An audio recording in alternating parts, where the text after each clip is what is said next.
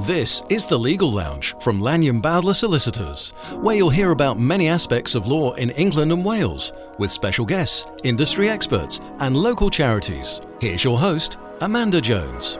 Hello and welcome to The Legal Lounge, where we now release new episodes every Monday. If you haven't heard previous shows, there's plenty of content for you if you're going through a divorce, want to know more about claiming for injuries, or you're training to be a lawyer. You can listen to these shows on your favourite podcast app and get more information by visiting lblaw.co.uk/podcast. In this podcast, personal injury solicitors Dawn Humphreys and Alexander Spinal talk to Dan Moseley about his spinal injury and how he is thriving after the accident. Hi, I'm Dawn and I'm here with Alex today, and we're here to talk with Dan Moseley. We're really privileged to have had you as a client and worked alongside you in your litigation journey, which I'm really delighted to note that has come to a satisfactory conclusion. So Dan, could you possibly just give us a brief background as to how the accident happened? Around 5 years ago, I attended a trampoline park with my girlfriend at the time and another couple. I was in there for around half an hour, 40 minutes, something like that. And I tried most of the pieces of equipment in the trampoline park. I then went on one of the trampolines and attempted a double front flip into this foam pit and didn't go far enough. And when it happened, and I didn't know what had happened at that time, I just sort of landed and lost all feeling, couldn't move whatsoever. And in that moment, I knew exactly how serious it was. I knew it wasn't right. And a woman who worked there, she came up to me and asked me how I was. I just sort of explained, look, I can't move. And they obviously knew how serious it was at the time as well. And she asked me a bit about myself, who I was, and I said, well, I'm a bit of a joker. And she said, tell me your best joke. And I said, look, this isn't the place. I don't want to be making jokes. She wanted to make me as calm as possible. So I said, did you hear about the cow with 12 nipples? Sounds funny, doesn't it? I think that sums me up as a person, really, that even in the worst moment of my life, I was still trying to make people laugh. Your future career path makes a lot of sense at this point, Dan. Like if you can pull it out at that point, I think any crowd you're going to be up against is going to be putty in your hands, really.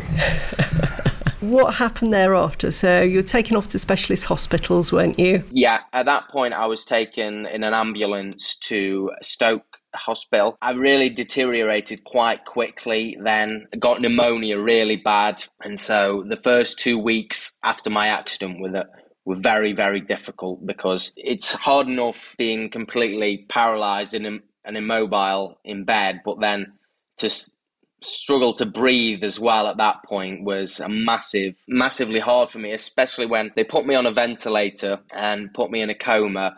For me, being on a ventilator, not being able to talk was the biggest issue for me, because I've got such a big mouth.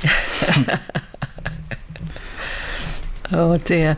Well, we certainly enjoy talking to you. So thankfully, the incredible doctors and physiotherapists and occupational therapists, they weaned me off this ventilator. Then after around 2 months in Stoke, I was then taken to a specialist spinal hospital in Oswestry, where I could complete all my rehab and sort of learn to live life again in a wheelchair. And I was really looking forward to doing that, because I'm quite an upbeat person, and it wasn't easy.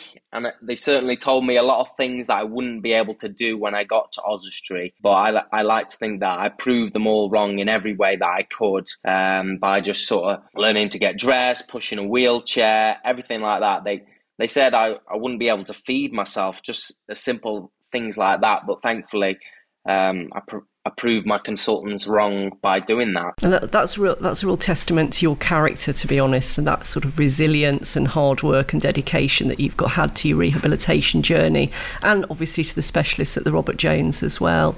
So I know, having come to visit you at home, that you've managed to get adaptations to your property. So do you want to tell us a little bit about that and how that's assisted you as well? Yeah, so when I was in hospital, we always had, on the farm, there was a bed and breakfast next door to my mum and dad's house. And as soon as I had my accident, we sort of knew that this would be perfect for me because it's all on one level, sort of like a bungalow, but it was split into 3 or 4 bedrooms at the time. It wasn't ready for me at all, but we sort of knew that that's where I would live because it was the most ideal part. We wouldn't have to have any lifts or anything, but we knew it would be a massive job in building it for all my accessible needs, really. And so thankfully we got a grant off the council and a charity called Rabbi, which is an agricultural charity for farmers like myself. They gave us a lot of money to fund the building of this place, to make sure there's a kitchen all on my level so I can do a lot of cooking, although I don't do a great deal of cooking. I didn't before my accident anyway. Right. Some things don't change, Dan, do they? Exactly. But I do as much as I can. And there's a wet room, which is massively important because a lot of people in my position, when they come out of hospital, they don't have a wet room. So just something as simple as a shower and a bathroom, they don't have that. And so I feel very lucky and privileged to have that every morning, that I can just go to the toilet and have a shower like a normal human being. It's massive. And a lot of people, they have these accidents at age 40. They have to go and live with their parents and get sort of like bed baths in their own house, and it's no way to live. And so I'm very grateful to have that, and just it's all flat for me here. And so I just feel so lucky to have it. That's amazing. And that independence is really important, isn't it? I think when I popped in to see you during the course of your litigation, I noticed you've got, was it a tri-bike that attaches to your wheelchair so that you're able to go into the village and over the farm? And did I see that you'd been on the quad bikes as well? So do you want to tell us a bit about sort of the aids and equipment that assist you towards that independence as well, Dan? Yeah, so when I was in hospital, I have a great support network. All my young farmer friends, they did a bike ride for me and raised nearly £20,000 for me for all the equipment that I would need in my life, really. And so that went towards my wheelchair that I have now and the tri-bike that Dawn mentioned. So that basically just hooks up to the front of my wheelchair just with a little bracket, and it goes quite high speeds, really. So I can just, because it's quite hilly around where I live, and it does really well to get up some of these banks. And I was known once to actually topple over, and thankfully some very kind people in the village managed to pick me back up and pop me back on my chair.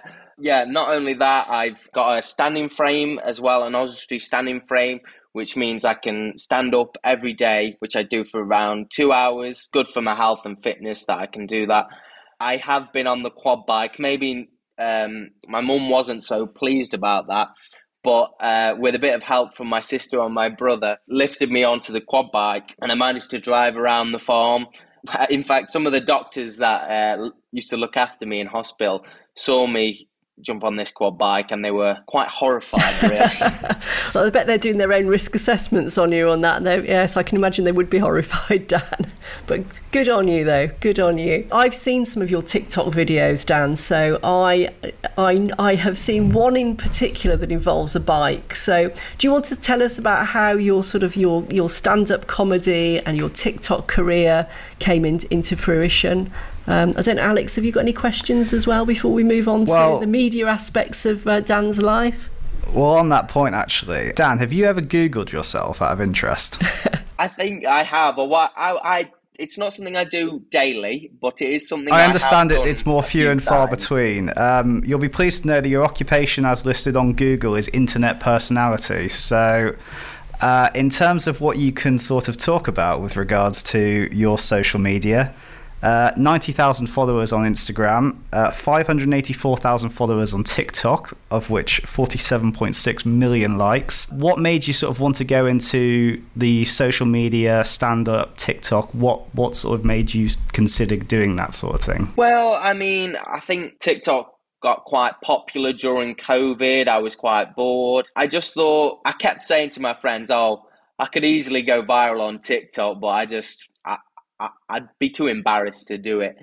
And they said, just do it. And so, yeah, because we were all stuck indoors, we didn't really know what to do. I just started making a few little videos, and they started racking up quite a few views, and I just continued from there, really. Every so often I come up with a new idea, and one of my favourite ones that Dawn did mention that I did with my sister on a bike, where she sort of bought me a bike and said, look, stop being so ungrateful, at least try. And obviously with me being in a wheelchair and being paralysed, I can't ride a bike. It's not actually me in the bike, as everyone who has seen the video, it does look like me, but actually we dressed my sister up in my clothes to be my stunt double.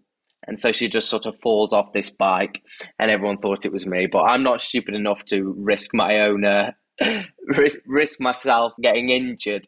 So that's what we did. But I'm really a light-hearted guy, and I don't take life too seriously. And like I said earlier, even when I had my injury on that awful night, the worst day of my life, I was still making a joke, even though obviously I didn't want to. But I think that's the best way to get through life, is just to have a laugh, really, and don't take it too seriously. And then from my TikTok, although I enjoy it, I laugh in real life a lot more than I do online. And so last year I started just trying out stand-up comedy. I thought, right, I've got to go for it, because if I don't try it, I'll regret it for the rest of my life. And so I sort of messaged a few people, and yeah, I got a 5 to 7 minute routine ready. It's a lot different to my TikTok, more personal maybe. And yeah, I've kept doing it, and it gives me a massive thrill. There's no bigger pressure than trying to make people laugh, but it's a pressure I enjoy. Any gigs coming up, Dan? Anything you want to promote whilst you're here? I've had some bad experiences with a few gigs. Some are massive theatres, and some are a lot smaller where you're in pubs. And I've told people on a few occasions, oh yeah, come along. And there's been about 3 people in a pub, and it's been absolutely terrible. So comedy is so strange. You can either get the biggest crowd in a theatre somewhere, or you'll get 3 people in a pub who didn't even know there was a comedy gig going on. So I tend not to tell people too much. And I just, I'm quite early on in my career, so I'm just trying to get as much experience as possible, whether that's to 3 people or a theatre of 100. I just take what I can Edinburgh get, really. Fringe Festival, Dan. Make sure we get tickets to come and see you. Definitely. That is one thing I'll be looking out for next year. Fantastic. Well, we wish you every success with that for a start. And did I hear correctly that you were interviewed for, was it Bargain Hunts as well? Was that is that something that's on the cards as well? Yeah. So in my time, obviously with having quite a lot of followers on TikTok and Instagram, I've been approached to be on a few TV shows, and Family Fortunes, and one on BBC. I think I've forgotten the name of it now, but I've been approached for a few. But one more recently is Bargain Hunt, and we're now, well, we've had a Zoom call with them, and it sounds like we've been picked to be in the one of the groups this month to do it in Uttoxeter. So we just have to be confirmed for that. But yeah, me and my mum should be bargain hunting. I know nothing about antiques, but I really think it will be a good laugh. Yeah, I think me and my mum would make a really good double act on television. The benefit of Bargain Hunt, Dan, I can't say I've watched an episode live in a while, but the benefit is you're spending other people's money. So at worst, if you get it wrong, it's not really much of an effect on you. So I'm sure you'll be fine. No, definitely not. I'm not afraid of spending other people's money, especially if it's on antiques. Before my accident, I was a very active person. Was very competitive, and even though I've had this very severe disability, I've tried to do as many things that I used to do before my accident. I still do a lot of public speaking competitions with Young Farmers Club. I still go and watch Stoke City Football Club. I'm a massive fan. I'm a season ticket holder, so I go home and away as much as possible. And so one thing I would say to anyone who is in my position is that even if you can't do the things you could do before try your best to do them just in a different way.